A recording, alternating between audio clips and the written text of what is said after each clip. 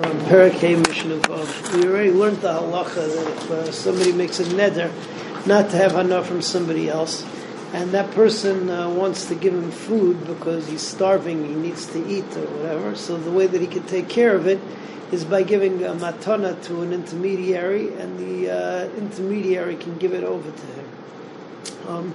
However, the Mishnah points out over here that if this is done as a ruse, it's clear that it's just done b'derech harama, and the only reason that I'm giving you a present is because I want you to give it to the guy who I'm not allowed to give it to myself.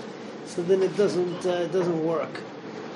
The Mishnah over here goes on and tells a story that this is exactly what happened. That the son was madr hana from his father. And then when it came time for the son to make a chasana, he wanted his father to be at the chasana, so he basically was makne over the chasana and all the food to somebody else, and then that person went and he was makdish the whole business l'shamayim, to which the other one got very, very upset, and he said, okay, so you see that it wasn't a true matana.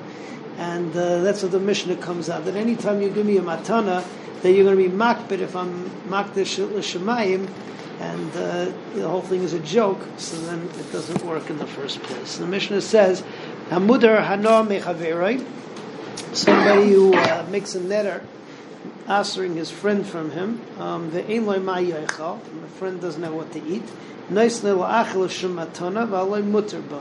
So you can give it to somebody else as a matana, and then the second guy is mutter to partake in it afterwards.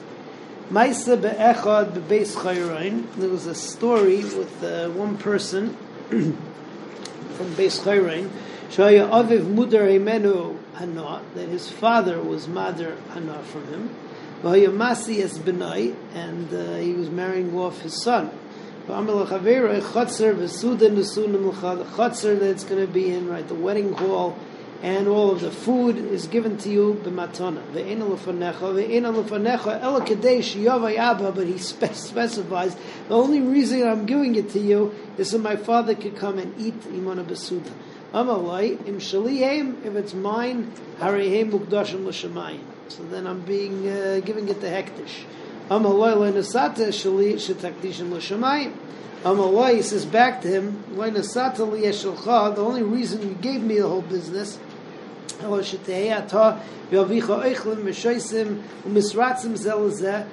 that you and your father will be sitting and eating and drinking and having a good time together and feeling good about each other. And then your father is going to be nene from something that's asr b'hana to him. He's going to be doing an averu. When the whole business came in front of the chachamim, amru kol matana she'ena she'im ikdisha ena mekudeshes. Matana. Anybody that any matana that is not going to work if he was makdish it, and you're going to say that if you were makdish it that it's not mekudeshes, then in a matana that's not a serious matana, and therefore doesn't work. Okay, Mishnah Aleph. Mishnah Aleph is talking about the halacha of Dibra Torah, that nedarim are always v'lashim ne'adam. The lashonos that we use in the Mishnah don't exactly talk to us so much, but just the examples. So in the terminology of the Mishnah, or the way that they talked in those times, anytime you said that something is mavushal, something is cooked, so cooking is la'afuke, other types of food preparation, roasting, deep frying, very overcooked. Okay, Seder. So mavushal is mutter to have hana from tzli. Tavshil, on the other hand, which to us means any cooked food, in their terms, a tavshil was only that which was eaten with a piece of bread. The lafes is a pas. But any other type of thing, so that wasn't included in tavshil. So Mishnah says, Haneder min hamavushal, you make a neder not to have hana from mavushal. Mutter b'tzli u'b'shalok, so you're allowed to have hana from that guy's roasted meat or his overcooked vegetables. Amar kainem tavshil sheni time. Now I'm not going to eat your tavshil. What's a tavshil? Aser b'maisa kedera rach.